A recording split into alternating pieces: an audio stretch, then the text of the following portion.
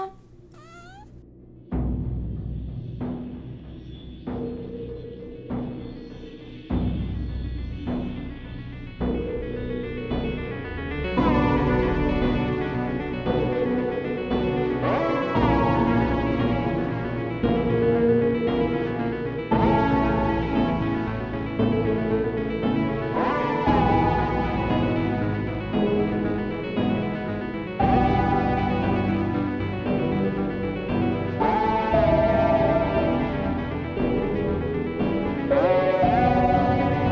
Yeah, But really though, just like on the beach, I was just like, I was drunk. okay, I'm ready for Halloween. I was fucking hammered yesterday. You and Chris were hammered. Yeah, Chris and I were drunkity drunk, wasty pants. The day before that, I was pretty drunk. Yeah, the day before that was me and you. So the theme is I'm always Chana drunk was at the beach. And then people join me by being drunk at the beach. Yeah, I'm really ready for Halloween. Do you know what you're going to be at for Halloween? No, because that's like the least important part to me. Like, it's not, everything else about Halloween is more important. interesting to me than the dressing up part. But that still doesn't mean that I do enjoy the dressing up part. Yeah. I actually more enjoy seeing other people dress up. Yeah. But I do get excited about mine but they usually end up being a little bit obscure just because I'm they are. a film major weird person like that. But they're so fun. Yeah, I don't know what I want to be. This year, Jordan and I are going to be Buttercup and Wesley from The Princess Bride. Yes. Oh no, yeah, you talked about that. That's my big plan. So I started thinking this week because I was looking at Etsy and shit like that to try to like buy my costumes and whatever. Uh-huh. And then I got inspired because then I watched Enchanted and I was like, we could be Elsa could be Giselle and Patrick Dempsey. Yeah, Giselle and McDreamy. Or Giselle, not Elsa. Whoa. Giselle. Yeah. Or we could be sexy Gandalf and sexy Gollum. Or please, we could be Aragorn and Arwen. There's so many options. Ooh, so many. You could be Liv Tyler. I want to save like the big, really cool costumes for a costume contest, though. So that's why I'm like Buttercup and Wesley. True. That's cute. Everyone will get it. That's not It's going to win a simple. costume contest, though. Yeah, it's not going to win a costume contest. Yeah, I'm only gonna have to drop like I don't know $500 or $600 instead of like $2,000 on Halloween this year. Jesus so. Christ.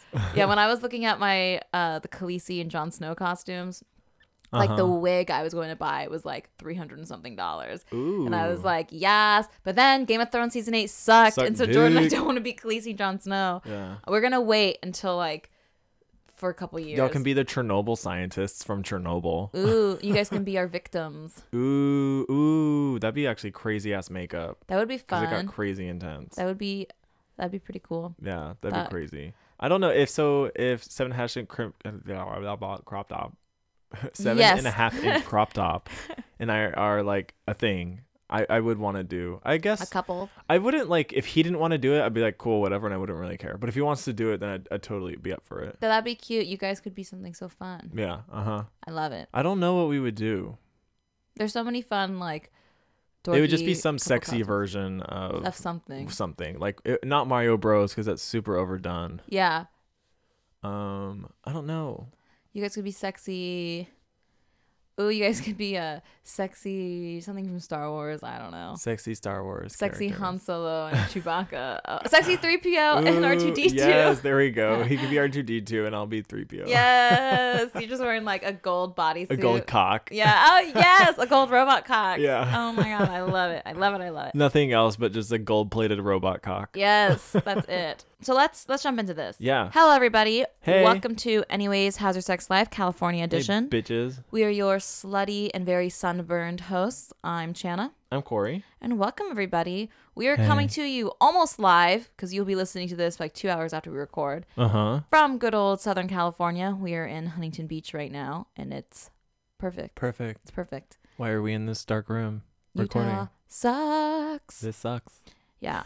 We've been getting drunk at the beach.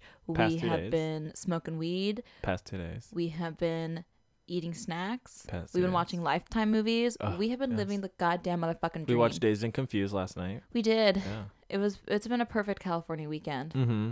So yeah, so that is why everything probably sounds different to you guys, because we are in a completely different room. There is no blanket fort involved. It is just us sitting in my cousin's room. Yeah. We put up a couple blankets to just like dampen the room a bit, but there's going to be some echoing, but just deal with it for this one time. But deal with it 'cause we're on party mode. Yeah. Well, let's just jump into it, shall we? Okay, yeah, my faggot fact. So my faggot fact is really cool today. It is transgender or non-binary video game characters. Ooh. Okay. So some of these you'll know. I would say most of these a good amount of people won't exactly know, but you might have at least heard of the video game franchise. Okay. So the first one's super easy. Most people have seen this character, and everyone knows this franchise.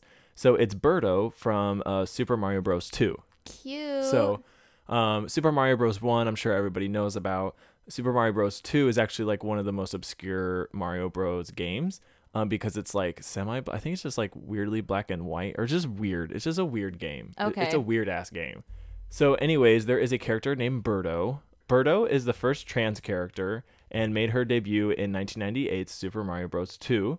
In the description of her in the book, because video games used to have like a little booklet that came out with them. Oh yeah. It stated that she was a boy who thinks he's a girl and likes to be called Birdetta. Oh. So that was like officially from the book. Basically, Nintendo has been referring to Birdo as female since then, but like when the book came out, it was supposed to be she was a boy who thinks he's a girl and likes to be called Birdetta. She starts out as an antagonist in this film and then eventually switches over to become like the pink Birdetta that we know. Okay. Or Birdo that we know. She does this first in Mario Kart, and then I think she comes out in Mario Party. I can't remember exactly, but she also comes out in Super Smash Bros. Brawl. So in Super Smash Bros. Brawl, Birdo is described as gender intermediate, and it is referred to as an it. In Japan, Birdo is typically referred to as a he, and then in the US and Europe, she is referred to as a she. Huh. So people can't really decide what her gender exactly is going to be. Also, originally in the book, in like the Mario Bros. 2, it states that he thinks he's a girl and spits eggs from his mouth. Oh, so me too. Yeah, right. So this isn't like Sex this stuff. might not be the best representation of transgender. Some of the pronoun usage isn't exactly isn't like exactly correct. Yeah. But I mean, it's still like an interesting representation of that transgender exists and people can be transgender in 1988. Yeah, that's a long fucking time ago. Yeah, so it's a long fucking time ago, and I guess it's at least noteworthy to bring up, but not the best representation. Because even today, I think it's just in the U.S. we've just made Birdo become Birdetta and then just be female.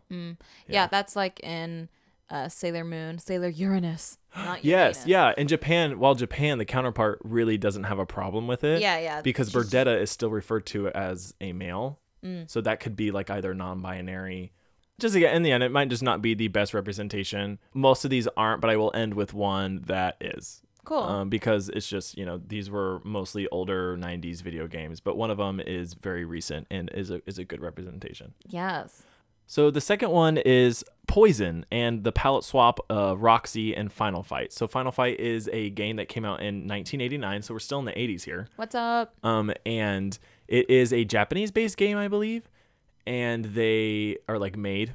And it's basically one of those fighter side scrollers. Sorry, that was a little hard to say.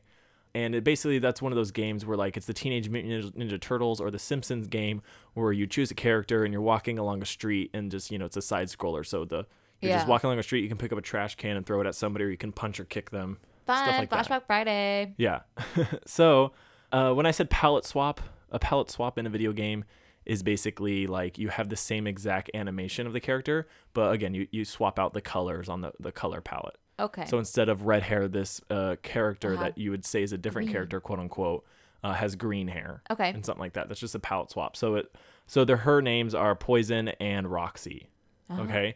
Actually, look up Poison Final Fight and go to like the images. She's fucking hot. Like go her fucking thighs and just like fucking in her heels. She's awesome. I just fucking love her look. Yes. Yeah. So, Poison wasn't originally intended to be a trans character. She was supposed to be a female character, but then the developers basically didn't think that it was appropriate when the game ported to the US, I believe, or even just in Japan. I don't remember. But they think it wouldn't be okay to hit a woman, so instead they decided to make the character trans, so it would quote unquote be okay. Ugh. That is not okay. This is not correct. This is not a good example of like trans representation because they're just like, oh, we can't hit a woman, so we better make him trans. So we're gonna make him trans. It'll be more okay because they're basically a man anyways. No, that is not okay.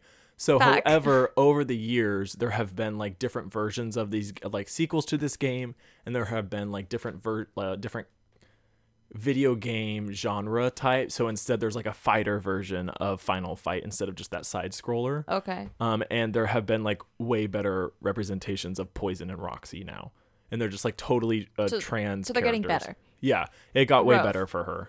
Things got better. Good for her. That's terrible. Yeah, sadly, we better just make them trans. No, literally, that's like the whole. There's actually a really cool. If you go on YouTube and you type in Poison Final Fight, there is a like 24-minute mini documentary about it. It's actually really interesting. Oh, that's cool. Yeah, it's really cool. Basically, even though this representation of her in the game, she is now fully a trans character.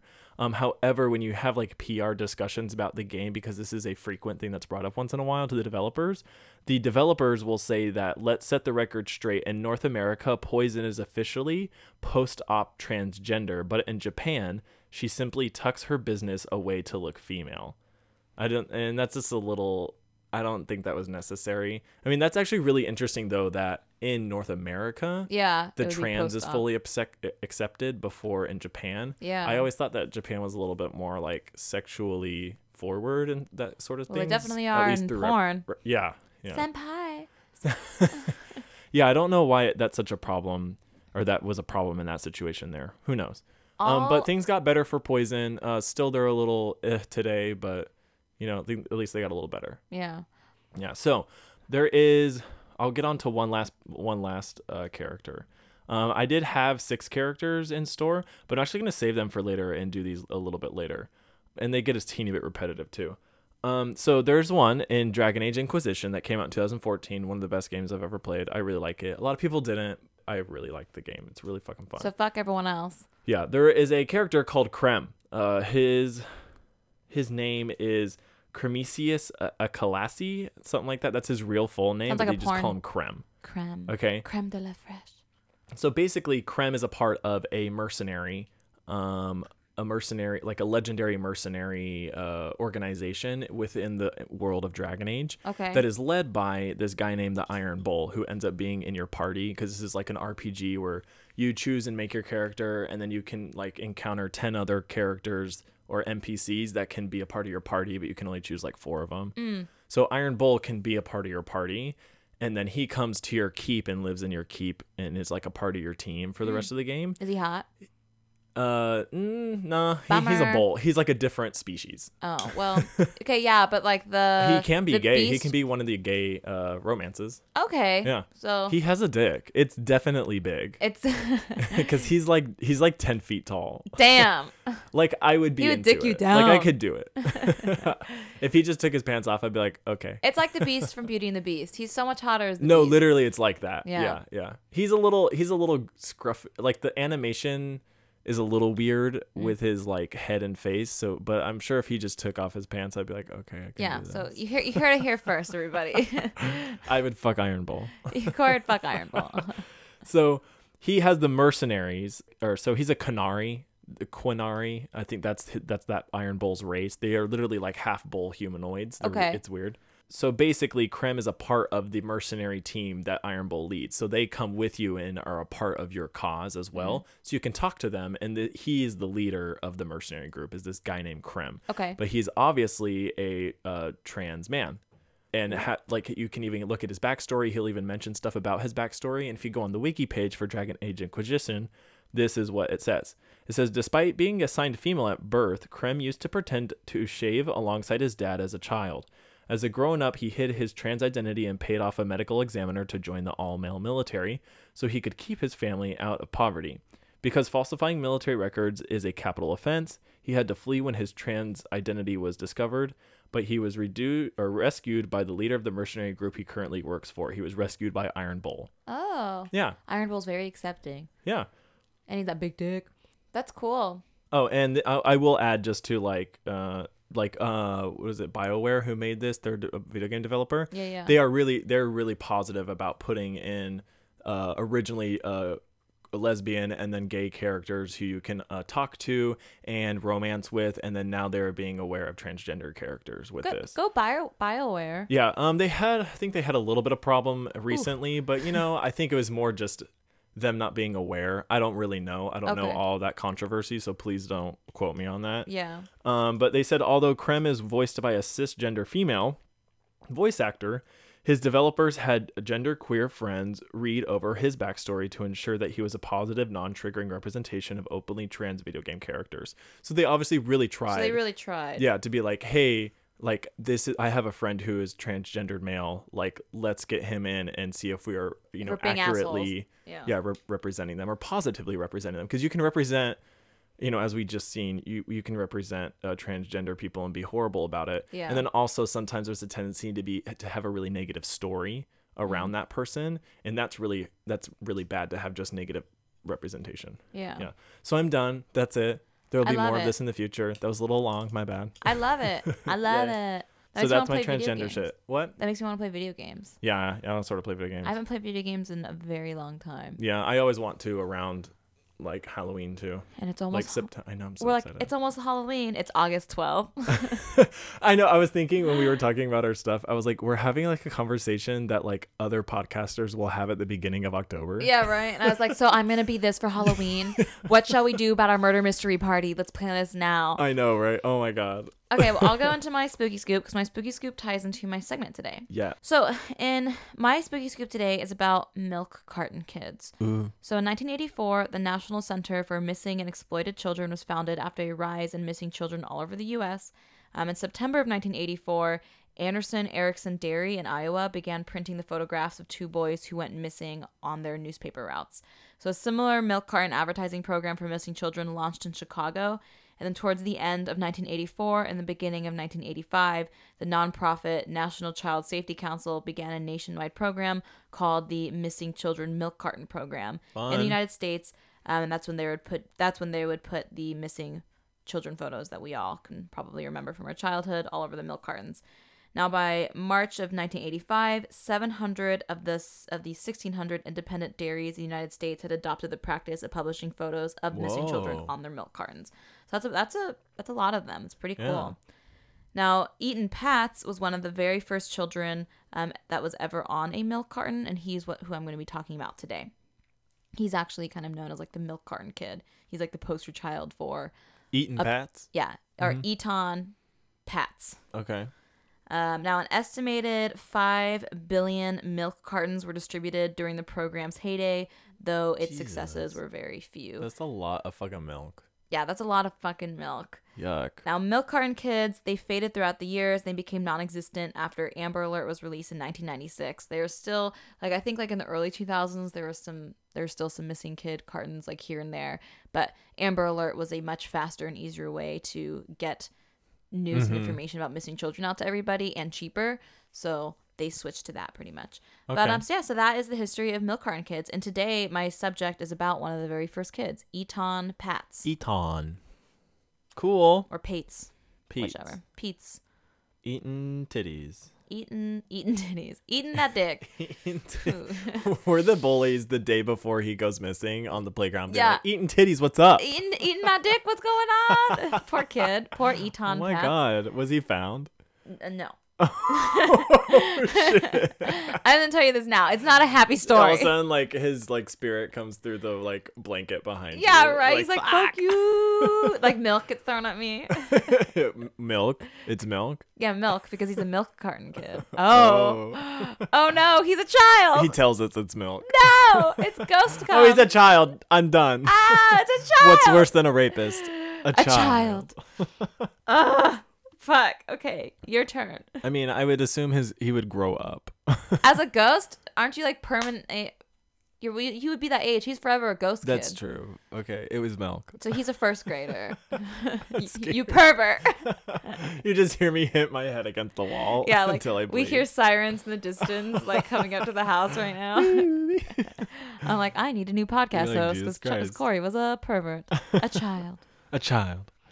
Okay, so mine today is about, speaking of children, mine today is about Ritual Games Part 4, bitch.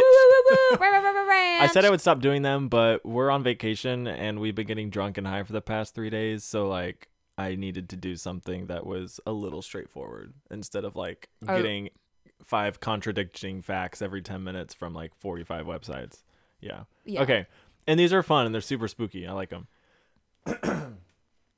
Okay, so let's get into this. The first one is called Sweet Tooth. Ooh. So what is Sweet Tooth? It's another Russian game that involves summoning an imp or gnome or generic devil. Basically whatever sort of like spooky shit you want. Balak. And then they eat your chocolate. Oh, that's not the only thing they eat. Yeah. You can use it as a light divination spell to like sort of like get some answers to a question you have.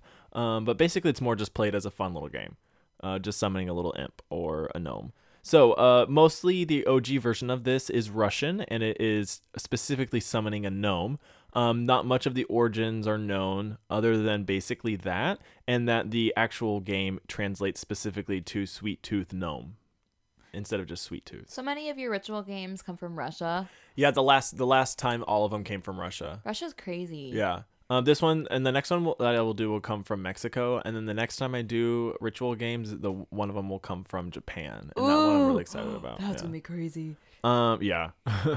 So what you need to play? So you'll need at least 2 people to play this game, and the more people you play with, the better it is actually, and the stronger like the outcome usually is. You must play the game at night, after midnight, and before dawn. 3 a.m. specifically. Yeah, right. You need to be as quiet as possible during the game, and you cannot talk louder than a whisper or even laugh. Anyone who can't handle this should not play, as they may jeopardize the whole ritual and put the players in danger, or just jeopardize the entire game to even work. A bar of chocolate. You need a bar of chocolate, a string or a line of thread, a mirror, and a pair of scissors. Okay, so how do you play? You don't. You don't. Step 1, take the mirror and place it face up on the floor directly beneath the light in the middle of the room. The fucking mirrors. Every single game mirrors. involves a mirror. Yeah. The next one doesn't, right? Yeah, the next one doesn't. Yeah. But the last 3 have, and then this one does. So the one with the 2 mirrors and you sit in between. That's the king's chair or something like that? Fuck that one. Fuck that one. Yeah, that one's ridiculous. That one's scary. Yeah.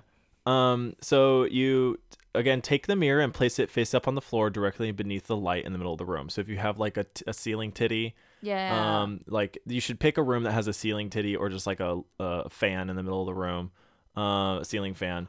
Place the mirror directly under it. Then you step 2, tie the thread around the bar of chocolate and then suspend it from the light above so that the chocolate bar is dangling just above the mirror within a few inches. Oh my God. So basically just like, Tom Cruise Mission Impossible, the chocolate bar from the ceiling titty to the like right above the mirror. That's a good visual. Yeah. Step 3, everyone playing must create a circle around the mirror. Anyone else must leave the room until the game is over. Step 4, one person holds out the scissors and prepares to cut the thread, but do not cut the thread just yet. So you just hold it out in between the shears. Oh, that's so much pressure to be the one holding the scissors. I know. Like, not to cut. Another person quickly gets up to switch off the light, but then must hurry back to the circle. As the circle is rejoined, step 6, as the circle is rejoined, the person with the scissors cuts the thread so that the chocolate bar falls onto the mirror. Everyone then chants, sweet tooth, please come, 3 times. So you go, sweet tooth, please come. Sweet tooth, please come. Sweet tooth, please come. Just like that. And then someone comes on the mirror. Yeah. That's actually like a sex thing. Oh, there we go. Yeah, this is actually sex rituals. This is a sex ritual, yeah. So you're not children. You are 17 years old. You're 18. 18 years old. Oh. Jesus Christ. Oh my God, again, Corey's going to jail today. I'm not releasing this podcast. It's too incriminating. God damn. If anybody knew me, they would. If somebody's like, Corey's a pedophile, it'd be like, if you knew me, you'd be like, no. He likes hairy men. I like hairy, like. He wants Donald Draper to come fuck him. Yeah, I want Donald Draper to throw me on a fucking couch and tell me what to do. Yeah. Degrade the shit out of me. Just degrade Donald me, Draper. Daddy. Have I said on this podcast that the first time I ever realized that I was into a man was watching Xena Warrior Princess when I was like 8. Oh yeah, you told me. I don't know if you said it for the podcast though. Oh, okay. Because this is when you're on the stairs, right? No, that was Grey's Anatomy. Okay. With McDreamy. Yeah. Oh, he's so hot. No, I was like 8 or 9 or maybe 7, and we'd watch Xena Warrior Princess and Hercules. I didn't really care about Hercules because he's too much of like a 90s pretty boy. He's like a little bit androgynous, and it didn't like the long hair didn't really do it for me. But when we did Xena Warrior Princess, every like I don't know, like a few times a season, Ares, the god of war, or Hades, I believe. I think it was Ares. Would show up. Actually, it's Hades because they go to the underworld, I believe. So Hades, the god of death, would show up, but he's just this like Italian, like Mediterranean, like dark curly hair, like goatee, just like hairy chest, just like showing between like black leather costume that he has. Oh my god! I would just like every episode. I would even like look at my mom and be like, "Is Hades gonna be on this episode?" Your mom's like, "Yeah, we get it, Corey, you're gay."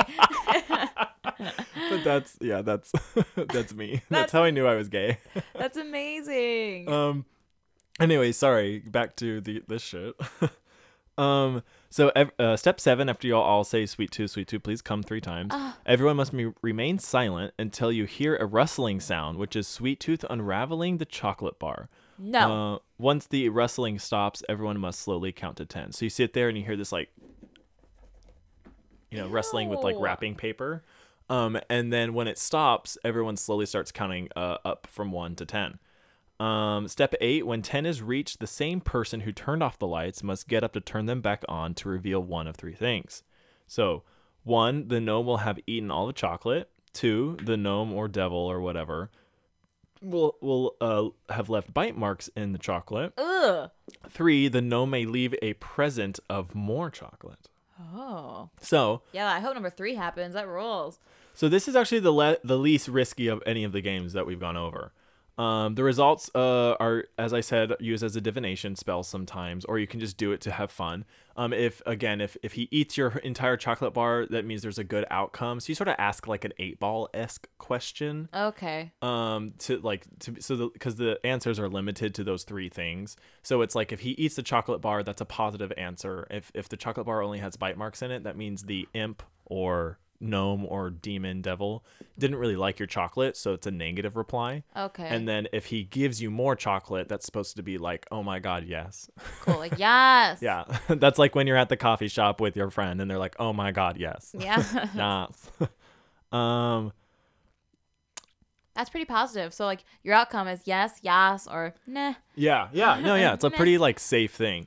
The risks for this ritual are minimum, as if you mess up, the worst things that will happen is that portal from the mirror dimension will remain open, which is actually pretty fucking shitty. So the worst thing that's going to happen is that a portal from the mirror dimension will remain open, but that's okay. But that one seems like you have to just be like, start this whole thing and then just walk away and not do it. Yeah. The other one is that the gnome will escape into your house and haunt your house, biting your toes at night. That's not that bad. That's so creepy. It's still very creepy. Yeah. Imagine you're like going to bed by yourself, it's like pitch black in your room, and you just feel something biting your feet. Just like sucking on your toe. Ew. You're just like jacking off. I'm gonna kink shame it, bitch. Kink shame that bitch. So yeah, that is Sweet Tooth. Not very scary, but a little fun, a little spooky. That's a fun one. Now let's get on to the Red Book, or El Juego del Libro Rojo. I'm gonna stop you right there. Fuck this. Already sounds scary. Fuck anything red. Yeah, the red book, like the red door from Haunting Hill House. Yeah. Fuck it. Yeah, also that's from Insidious. It's a red door as well. Yeah. Mm-hmm. Also, Satan's asshole's red. Yeah, Satan's assholes. Our assholes are red. Yeah. Yeah. Or pink. So what is it? It's a game where you summon a spirit to divine the future. Or you call upon multiple spirits. Who knows? Or demons. Always demons. Always. Origins of the game. The game has Mexican origins, but also there are multiple claims that it's just simply from South America. There aren't any specific exact origins that I could find. I searched in Spanish and I searched in English and I even read Spanish articles, and it was all just like the same shit. That was like, ooh, it's most likely probably originated from Mexico, but we at least know that it originated from South America. Yeah. What do you need to play? So all you need is a quiet, dark room with at least 2 people, a red candle, and then of course a solid red hardcover book with only words on its pages, no pictures. So again, it has to be a hardcover Very book specific. that has a solid red hardcover. Okay. So you can't have any lettering on it or anything, which is actually pretty easy to come by because if it's hardcover, it usually has a sleeve. Yeah. And you take off the sleeve and it's just like a solid color, most likely. Ooh, and you should use like an antique book so it's even creepier. Ooh, yeah, in one of the stories that I was reading, they like the person could only find a book in Spanish. Oh. It was like, ooh. And because they're white, they're like, ooh, creepy. Oh, scary. Like, it's just a book in Spanish. Yeah, right. The book's like, fuck you. Fuck you, you fucking white. You like puta bitch. You fucking gringo. Gringo. Bitch. Just a second. But yeah, and again, also, no pictures, just words in the pages. Okay, so how do you play? So you and those who play enter a dark room. Oh, So the room already has to be dark. Oh. So you enter the dark room, place the red candle in the center of the room, and then make a circle around it. The last one in should close the door and fit into the last open spot, but make sure you know where to go because when you shut the door, it's supposed to be pitch black, so you can just like sort of find your way into the circle. Fuck. Once everyone is in place, light the candle. Then one by one, so I guess you need matches. Then one by one, starting with the person to the right of the one who lit the candle so that the order is counterclockwise. Each person must place their right palm on the cover of the book, close their eyes, and then ask aloud, "Red book, can I enter your game?" Ooh, this is not cool. Then keeping their eyes closed, they must point to a random sentence. You open up the book, then point to a random sentence of the book. And then read it aloud. Some said you have to read it aloud. Others say you can just read it by yourself, which actually makes it more spooky. Because imagine you're like in a dark room lit by one little candle, and people are just like opening the book and then pointing to it and then not saying anything but reacting. But because I'll get to like what you're supposed to do from here on out. But imagine you're just like watching them react in positive or negative ways, and you're like, "What the fuck?" I'm like, ah! So that would be more spooky. Let's imagine that. Yeah. So, what you're supposed to do is you're supposed to point to, this is phase 1. So in phase 1, what everybody is doing is you're asking the question, "Red book, can I enter your game?" Then you're supposed to point to do what I said by pointing, opening up the book and blindly pointing to a sentence. You open up your eyes and then you read the sentence. So if the sentence is positive, then you can go on to phase 2 and enter into the game. Okay. If it's ambiguous, you're supposed to re-ask it, but you can only re-ask it 2 more times. Oh. And if it's ambiguous all those times, then you're just sort of stuck in a loop of being stuck in this game, and the only way to basically get out of it is to get out of it and be haunted for the rest of your life. Oh. Yeah, so that's chill.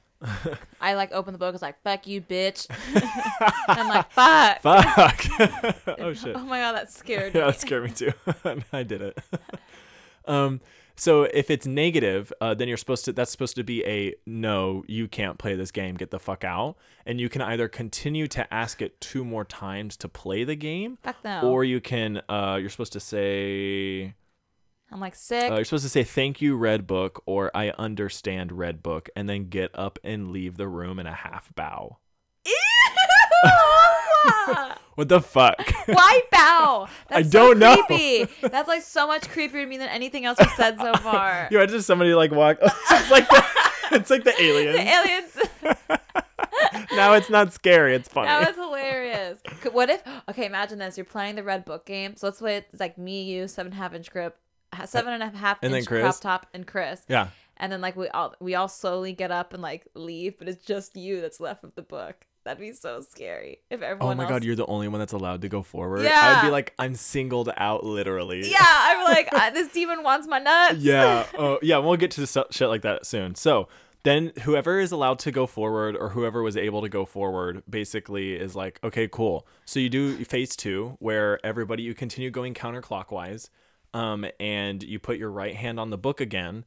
So let's say it comes back to like you and I are the only ones left. It comes back to me. We've gone on. The book had a positive, like the sentence that we read is positive.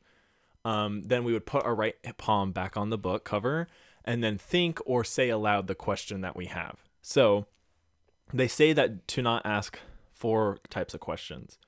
So don't ask the spirits how they died.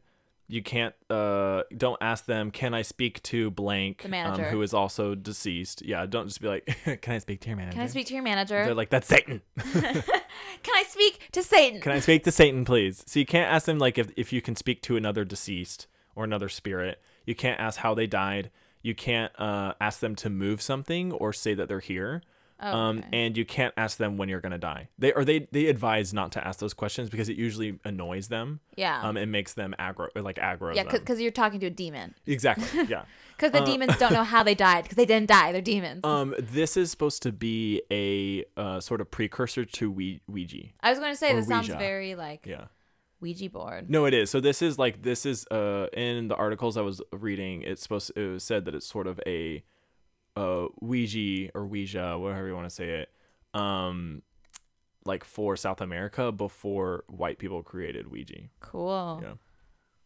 So, moving on. Basically, you're supposed to do the same exact thing. You close your eyes, you open up the red book, and then you point to a random sentence on the page, and then you're supposed to read it. You're supposed to then interpret what that says as an answer to your question. Okay. So when you interpret what the actual meaning says, don't read any context in it because that's not the point. You read what you think comes from that sentence. And then on top of that, you put the only context of, is this sentence overall positive? Is it overall negative? Or is it overall ambiguous? It's kind of like tarot. Yeah. Like No, yeah. Seriously, a little bit of tarot-ish. And you're like, how do I interpret this for myself? Yeah. Yeah. Again, if it is ambiguous or it's not like you can't really interpret the answer, you can try 2 more times. And if it's, I think at the end there, it was unclear what you do at that point. I think you probably just get up and bow and walk away too. I don't really know. Oh God. I was trying to figure out that, but it wasn't super clear. It's because those people are dead. Yeah, but again, if it's negative, it's negative. If it's positive, it's positive. But at this point, you're more interpreting what the words are saying, so you'll know what's going on. Okay, from then on, what you do is you have your answer. It's either positive or negative, and you're like, okay, cool. It has either given you insight, it's given you happiness or hope, or it's either just like spooked the fuck out of you. Okay, so no matter what, after you have that answer to that one question, you are then supposed to, it goes back around in the circle. You're still continuing in that counterclockwise motion. And to end it, you say, red book, can I leave your game? After putting your palm on it. And they're supposed to, again, open up the book, point to another sentence. And then you're back to the first phase where it's like you're interpreting if it's a positive or negative or ambiguous answer. If it's ambiguous, you just can continue until you get a positive or negative answer. But the thing is, every time, a sort of little anecdote to all of this is every time you try and push your luck, and no whammies, to get another question, if something's ambiguous, it's supposed to multiply the effect of the positive or negative in your life. Oh God. So let's say you try and get an answer to a question, and you're on your 3rd or 4th try, and they've all been ambiguous, and then you come to your 5th try, and it's positive. Then it's like a super positive outcome to your question. But if it's negative, your fact. It's super negative. Yeah. So basically you try and leave like that. And they say if you get, what will happen sometimes is that what you've been talking to ends up being an evil spirit or a demon. Whoa, wow. So this is one of the biggest risks, is because when you try and leave, it will just keep giving you ambiguous answers, or you'll just start pointing to sentences that are like fuck you bitch, or really cryptic but sinister underneath. Ooh. And so you know that somebody's playing with you. I'm so people having get sentence of characters in the book that are laughing and be like haha, you'll never get out, or haha fuck you, or literal shit like that. It was pretty cool, the stuff people would come up with. That's cool. And basically this is meaning that yes, it's an evil spirit, it's a demon, and it wants to get something from you, or that you haven't, they're not done, or and it could be semi-positive where it's hey, these spirits obviously want to tell you more, maybe it's your deceased father, or it's just spirits who knew you or knew people who knew you and stuff like that, and they want to tell you more, so they won't, and you'll have to go back to phase 2, ask questions, and then go through all those phases again. So you can get sort of stuck in a shitty loop. Some other things that could happen. So basically, don't leave the game until everyone was permitted to leave, or without bowing, if you have to walk out. Also, don't blow out the candle before you break the circle, and turn on the lights. So basically, yeah, if you do anything that shit will happen. Doing so will open a portal in your house to the spirit world. Also, those who are not permitted will most likely be haunted and open to possession and remain tied to the spirit world. So if you let's say us two are here and we're doing it, and and 7.5-inch crop and 7.5-inch crop top is also here. Such a mouthful. And like I get spooked, and we haven't gone through like let's say I'm the first one who's trying to leave, and it won't let me leave, and I get spooked and I get up and run out. I not only jeopardize myself, but I jeopardize y'all because we cut the portal, but the portal's still open and we're tied to it through the game. So it'd fuck y'all over too. Fuck you, Corey. Yeah. So we are open to the spirit world, and we're also open to possessions at this point from those spirits, whether good or bad. Also, if someone's answer has to deal with death or harm or possession, you must immediately try and end the game starting with them. So then we just immediately, everyone just stops and just starts to ask, hey, can I leave? Can I leave? That's spooky. That is scary. Like you're like so desperately trying to leave. Yeah. Because it's like, I'm going to kill you. You're like, can I leave? Like, no, bitch, no. I'm like, fuck. I just want to leave. Then you're supposed to bury the book and the candle in the backyard. Do not burn it. Whoa. You can wrap it up in a white cloth or a sheet that's white, as well as putting like sage or other wards that you want when you bury the book. So you're supposed to go bury the book in the back and also bury the candle, but not together. And then you can, like they said, the best thing is to wrap the book in a white cloth or a white sheet. You can sage stuff. You can put other wards that go with your belief systems or whatever, but you never burn it. So that would be a good intro to a movie. If someone's like digging in their backyard and they like hit something and it's like a red book covered in white cloth or something. Oh, but no, the cold open is somebody running into the backyard, digging a hole, and then throwing a book. Yeah.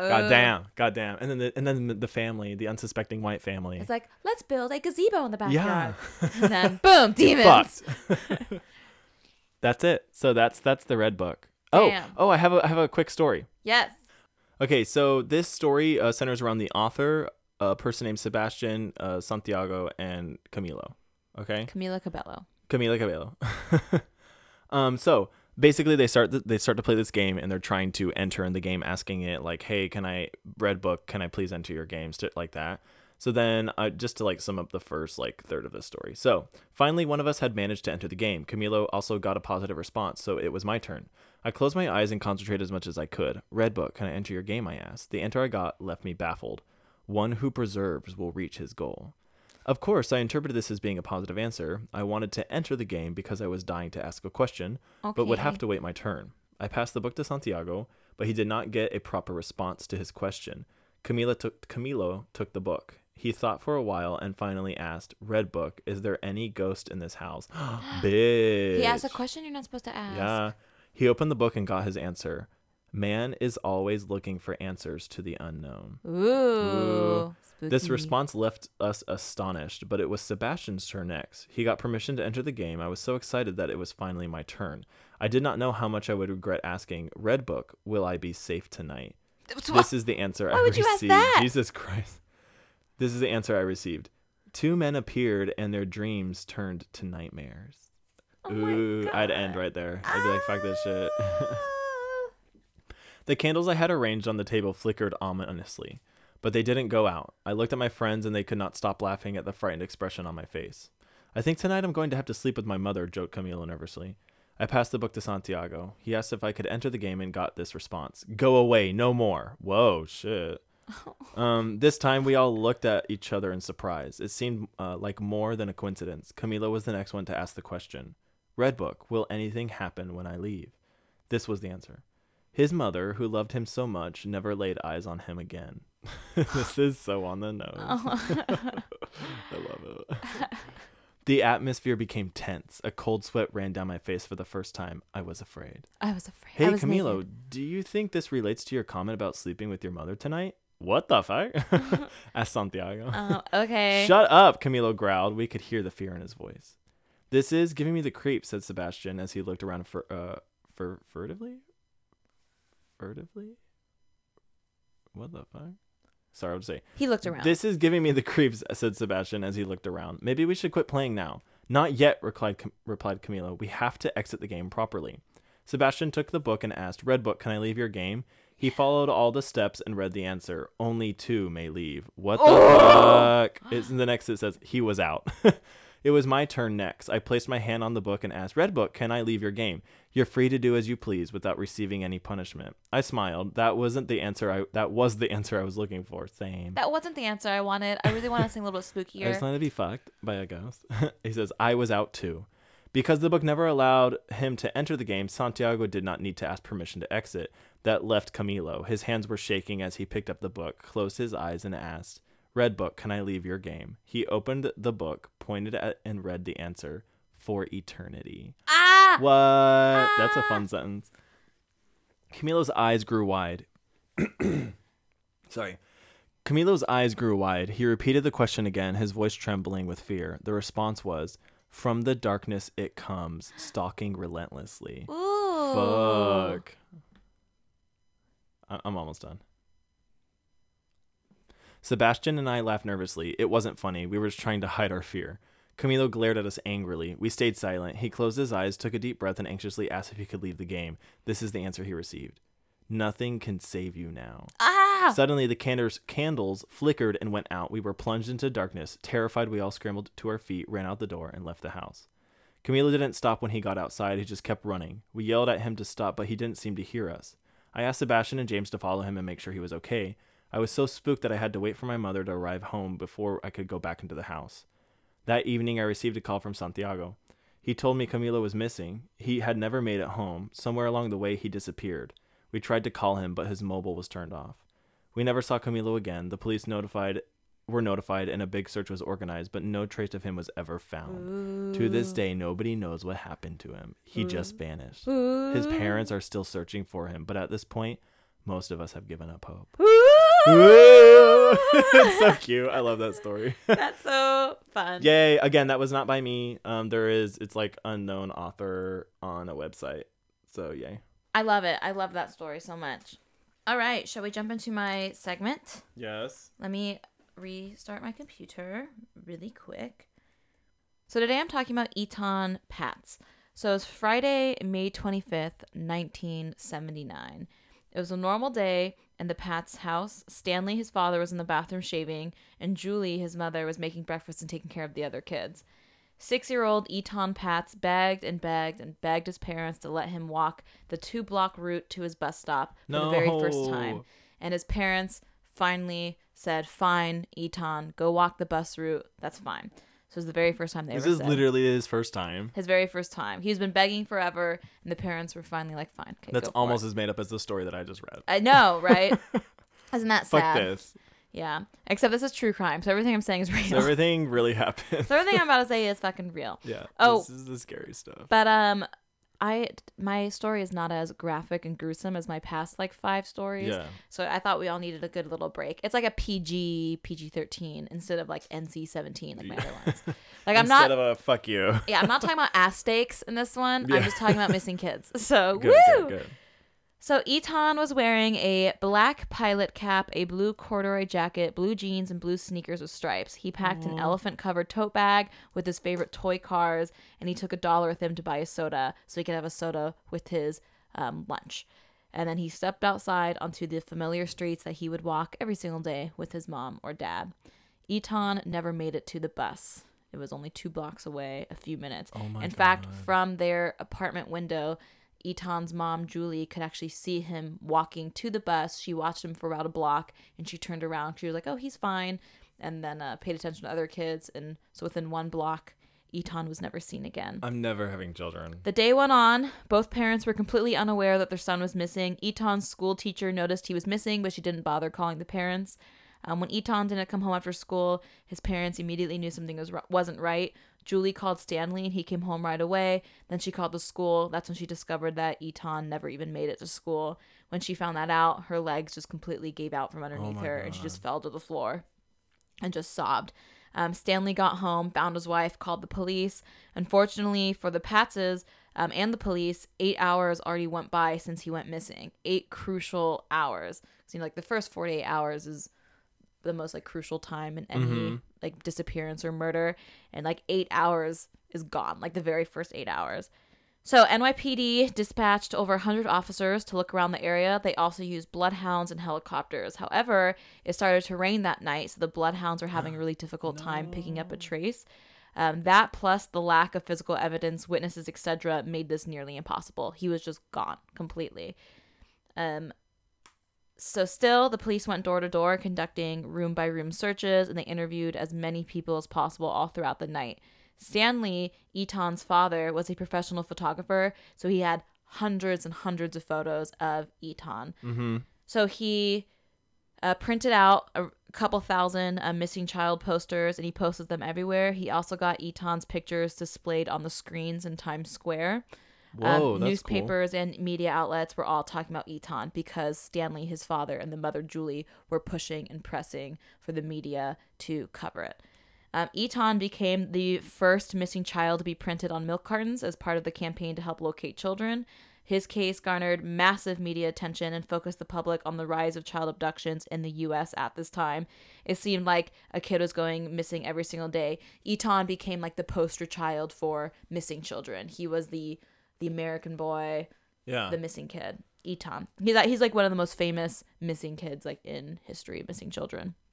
So even though Eton Patz became a common household name, the police couldn't find anything or any solid lead on his case. Absolutely nothing.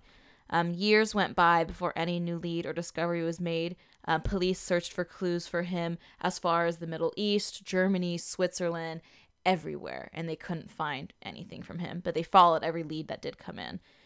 President Ronald Reagan designated May 25th, which was like the anniversary of the day Eton went missing, as National Missing Children's Day, and the National Center of Missing and Exploited Children was founded kind of as a result of the push that Stanley and Julie forced like the media in America to look at and to be a part of, because so many kids are going missing like every fucking day. Damn.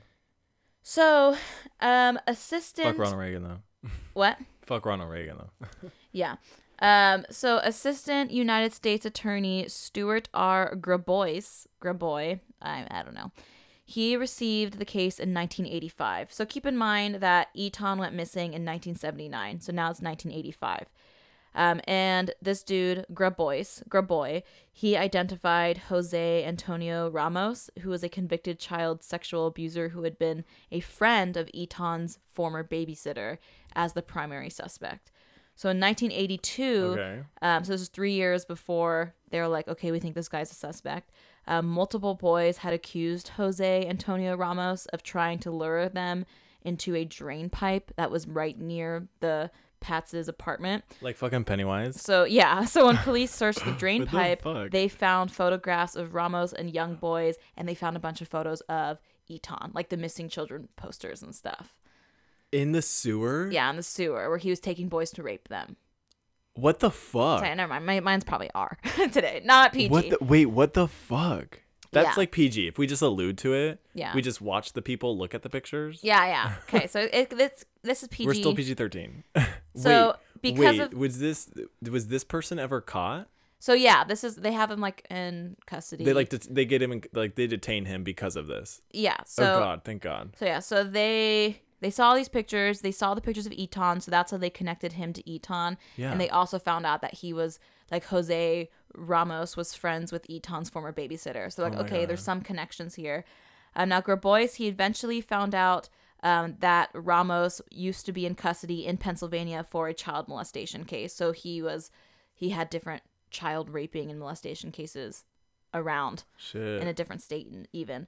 So in 1990, Grabois was deputized as a deputy state attorney general in Pennsylvania just so he could prosecute a case against Ramos for sexually abusing children and to get information on Eton's case.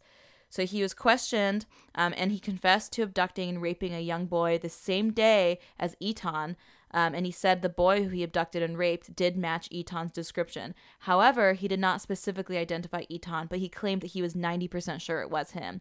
He also stated that he left the boy alive. He just put the boy on the subway, so meaning that the boy would have been able to return home, unlike Eton. Because this guy, like, he raped kids, but he never killed kids. That was, like, his whole thing. He's like, I didn't kill Eton. If I did rape him, maybe I did, but the kid I did rape that day, I put him on a subway to go home. Oh my God, imagine being like a 7-year-old kid and you're just raped and put on a subway. Yeah. I know. I would never recover from that. Isn't that crazy to think about? He like lured a boy into a drain pipe, violently raped the boy, and then just threw him on a subway. you're 7. What do you do? I don't even know what the next, as a 7-year-old too, I don't even know like what you would even really be thinking what was happening. Your brain just must shut down. It just must shut down. Yeah. You're like, okay. So the confession was problematic since there was nothing definitive to really link Ramos to the crime. Like, they knew that he raped a boy that looked like Eton. Ramos was like, maybe it's Eton, maybe it wasn't. Like, they had pictures of Eton like in the drain pipe, but still there wasn't any like real evidence except like, yeah, maybe I did it, maybe I didn't. I don't really know. And then in 1991, while Ramos was incarcerated, a jailhouse informant told FBI agent Mary Galligan that Ramos had told him that he knew what happened to Eton and gave him intimate details about Eton and the rape. And now Ramos even drew a map of Eton's school bus route, so he knew where Eton was going to be picked up. But still, somehow, I don't know how, this is like obviously out of what I know in terms of like law and shit, they couldn't tie him directly to the crime, so they couldn't press actual charges for the rape and kidnapping of Eton for Ramos. Now, it took 8 more years for the police to even able to really identify him as a primary suspect. Again, though, they couldn't put him on trial without any real evidence. It's all just, he said this at this time, he said this at this time, pointing fingers at each other type of thing. Damn. Eton's body was never found, and so he was legally declared dead in 2001. Stanley and Julie, those are his parents, if you remember, they were tired of waiting around for the police and wanted some sort of justice. So in 2004, they pursued and won a civil case against Ramos. They were awarded a sum of $2 million, but they never collected it because it wasn't about the money to them. They could care less about the money. It was just about getting some form of closure for them because the parents really did believe that Ramos was responsible for the death of Eton. So the criminal case was left technically unsolved, though. Now, every year on Eton's birthday and the anniversary of his disappearance, Stanley sent Ramos a copy of his son's missing child poster, and on the back he would type, "Why did you do this to my little boy?" And he'd send it to him every single birthday. Oh my God. Isn't that sad? That's just so sad. That's sad. Ramos denied that he killed Eton. He was like, no, I didn't kill him. Maybe I raped him, but I definitely didn't kill him. But he still served a 20-year prison sentence in Pennsylvania for raping and molesting a bunch of other kids. Okay. He was released from prison on November 7th, 2012. Goddamn. Soon after his release, he was arrested again on a Megan's Law violation because he just continued raping kids. What the fuck? They let this guy out, but he was continuously raping kids. They found a drain pipe. They're sick. Yeah, they found a drain pipe in New York with another drain pipe. No, I'm saying when they found his drain pipe full of little boy photographs. He openly talks about raping little boys, and yet you let him out. Anyways, so now let's flash forward to 2010. So remember, Eton went missing in 1979, and now we're at 2010. So in 2010, the case landed on the desk of Manhattan District Attorney Cyrus Vance Jr. Vance Jr. officially reopened the case on May 25th, 2010. So on April 19th, 2012, FBI and NYPD investigators began excavating a basement next to the Patts' home in connection to Eton's case. And after a 4-day search, investigators announced there was nothing conclusive found. However, the search didn't yield anything, but because it received a lot of media coverage, it caused a huge influx of new calls and tips and everything. So it like broke open the case again. Okay. It was suddenly on everyone's radar. One tip they received changed the entire investigation. So Jose Lopez reached out to investigators because he believed that Pedro Hernandez, who was his brother-in-law, was responsible for Eton's disappearance. Pedro was 18 years old at the time of Eton's disappearance, and he worked as a grocery store clerk at the bodega that's right next to Eton's bus stop. Damn. So Nina Hernandez, who is Pedro's sister, and Thomas Rivera, who is the family priest, they also came forward and told police about a public confession that Pedro made shortly after Eton went missing.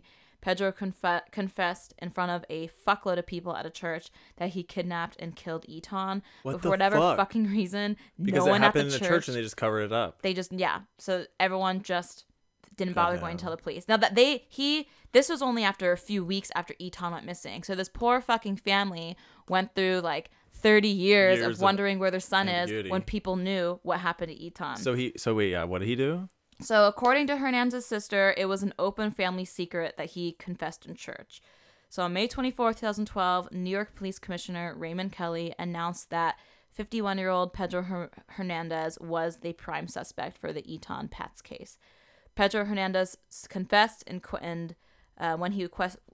Pedro Hernandez confessed when questioned, and he wrote in his written confession, "I'm sorry, I shook him." Now, remember the $1 that Eton had to buy a soda. Mm-hmm. So what happened is Eton was walking to his bus, and he stopped in that bodega store to buy a soda. And Pedro, who was working there that day, lured Eton down to the basement, and then he beat the shit out of, strangled, and murdered Eton, and then put his body in a plastic bag, and then threw it in the dumpster right outside. Wait, so he didn't rape him? I couldn't find out if he raped him. I don't really know if it was sexual or not. Okay. I am just going to assume it was, because normally when people murder kids... assume it didn't happen. Yeah, normally when people murder kids, some form of sexual assault is involved, but I didn't read that specifically, so I don't know. I can't really assume that, but I can also assume probably. Sure. And maybe even if he didn't full-on rape Eton, and maybe he got sexual pleasure. Who knows? Yeah, Who knows? He's a sick fuck. He murdered a first-grade kid. For, no reason. So 33 years after the disappearance, the police finally made an arrest for the case. NYPD had a confession, but no physical evidence, but they still went ahead and charged Pedro Hernandez with second-degree murder. So without physical evidence, the trial was hard. On December 12, 2012, Hernandez pleaded not guilty.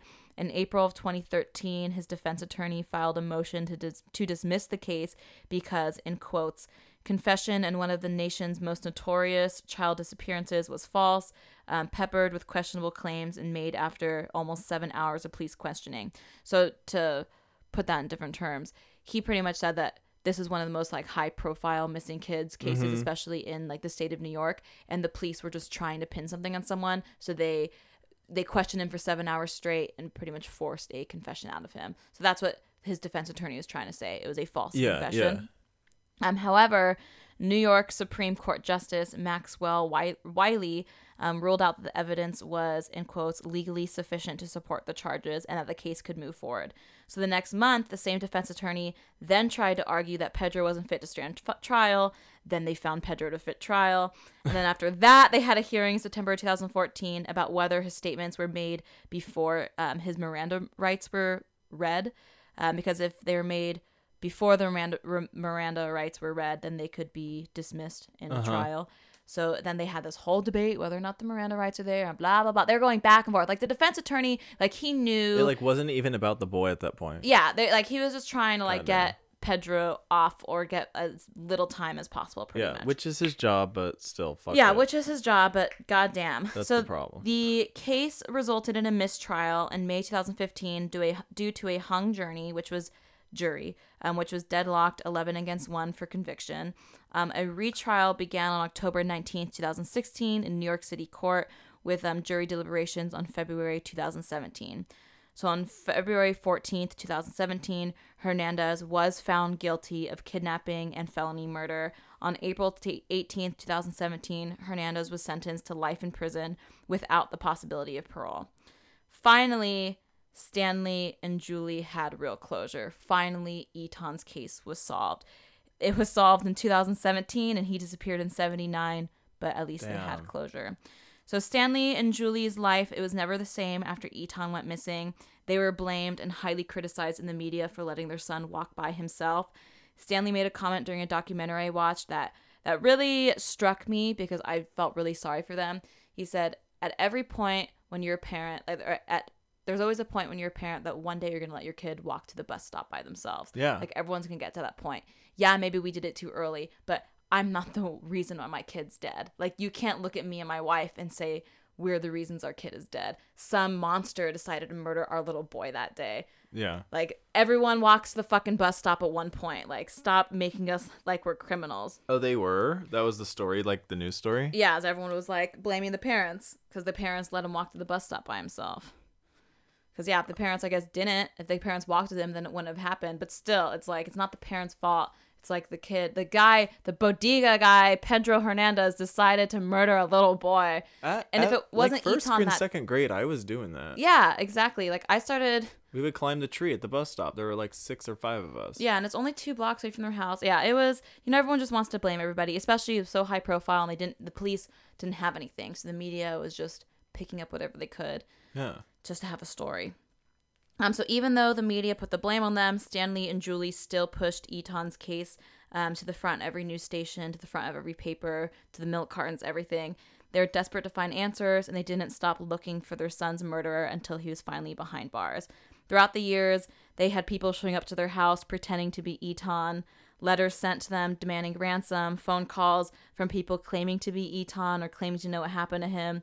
And even though their hearts broke like a little bit more every single time one of these people would fuck with them pretty much, they still answered the doors, they still responded to the letters, they still picked up the phones just in case maybe it was Eton or maybe it was the kidnapper, or maybe this person is finally going to be the person that's going to crack this case wide open. But finally, they got closure in 2017, and they can put Eton to rest. Nice. So that's some missing kids shit for you guys. Damn. See, I didn't do anything graphic today. I thought it was going to be a good break. Yeah, that was PG-13. Next week, I'm going to go back to NC-17. You could maybe even do like PG in the 80s. Yeah, totally, totally. Yeah. Wouldn't that be crazy though if your kid just disappeared like that?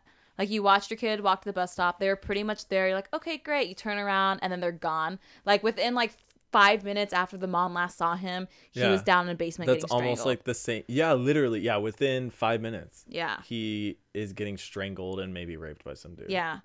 That's crazy. Yeah, the crazier part is that one child rapist was so like nonchalant. Yeah, I rape kids. Yeah, I raped kids. And then he's like, yeah, I raped a kid that day and I just put him on a subway. There's some poor kid out there right now, some like grown ass man that was violently raped by some child predator in New York City in May 25th, 1979.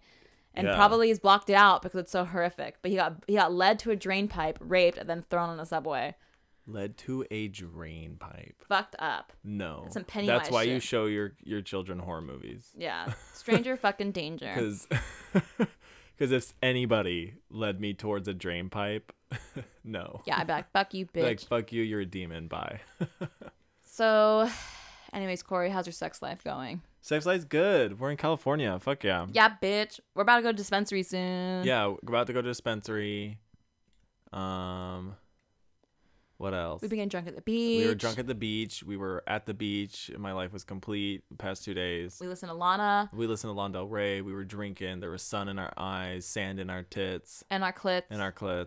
And then we got in the water, and that was fun. Chana got in the water. I did. I was so drunk I got in the water. I was so hammered. And my titties have been falling out of my bathing suit. It was Every time I would come back, you'd be like, I'm so drunk and my tits are all over the place. They're all over the place. There's like a 5-year-old boy like, what? And this is a very incriminating podcast for us, this episode. Because Corey was a child predator earlier. No, I'm not a child predator. And now we're saying that my tits are falling out from a 5-year-old. No, God damn it. We're going to jail. We're going to jail. They weren't super falling out. They weren't. It was. You were just worried. It was a very slutty bathing suit. Yeah, though. it was a little slutty. Yeah.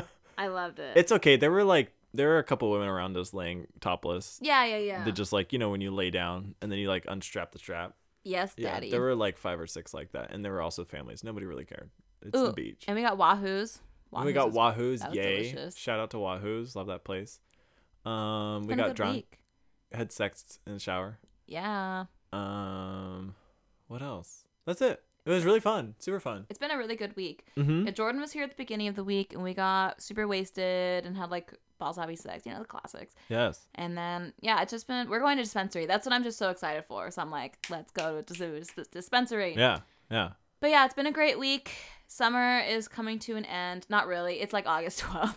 But I'm like, it's fall now. I mean, it's like 2/3 of the way over. It's true. More than. The next summer activity I want to do is that like river rafting tubing thing. Yeah. That we talked about. Yeah. I think technically summer's over in like 4 weeks. Crazy. Or 3. Summer's over. My cast is off. It's time to bar. Simone and S'mores are friends, everybody. Yay. Big announcement. They were cuddling. They started cuddling yesterday. With Jordan? Yeah, no, with each other. Jordan walked in on them like private cuddling.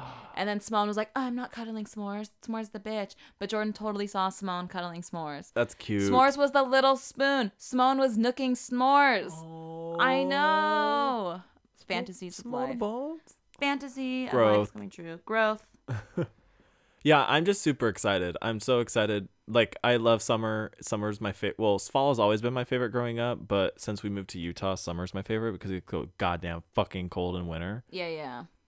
But fall is still like my all-time favorite. So I'm just like, I mean, we got our summer. I'm ready for summer to like be over because I'm just so excited for Spooktown. Yeah, yes. We're going to have so much fun this fall. Yeah, just get because ready. like the first cold front in September, which happens like in the late teens, I'm like, it's Halloween. Yeah, and I'll be wet. Yep. With dread. With dread. I'm excited. Mm-hmm. Well, thanks for listening to this California Live episode. Yeah. Because you're going to be listening to this in about 2 hours. Yeah, like this will come out in your face in like 3 hours. Coming in your face. Yeah. So our biggest question to you guys is... Anyways. How's your sex?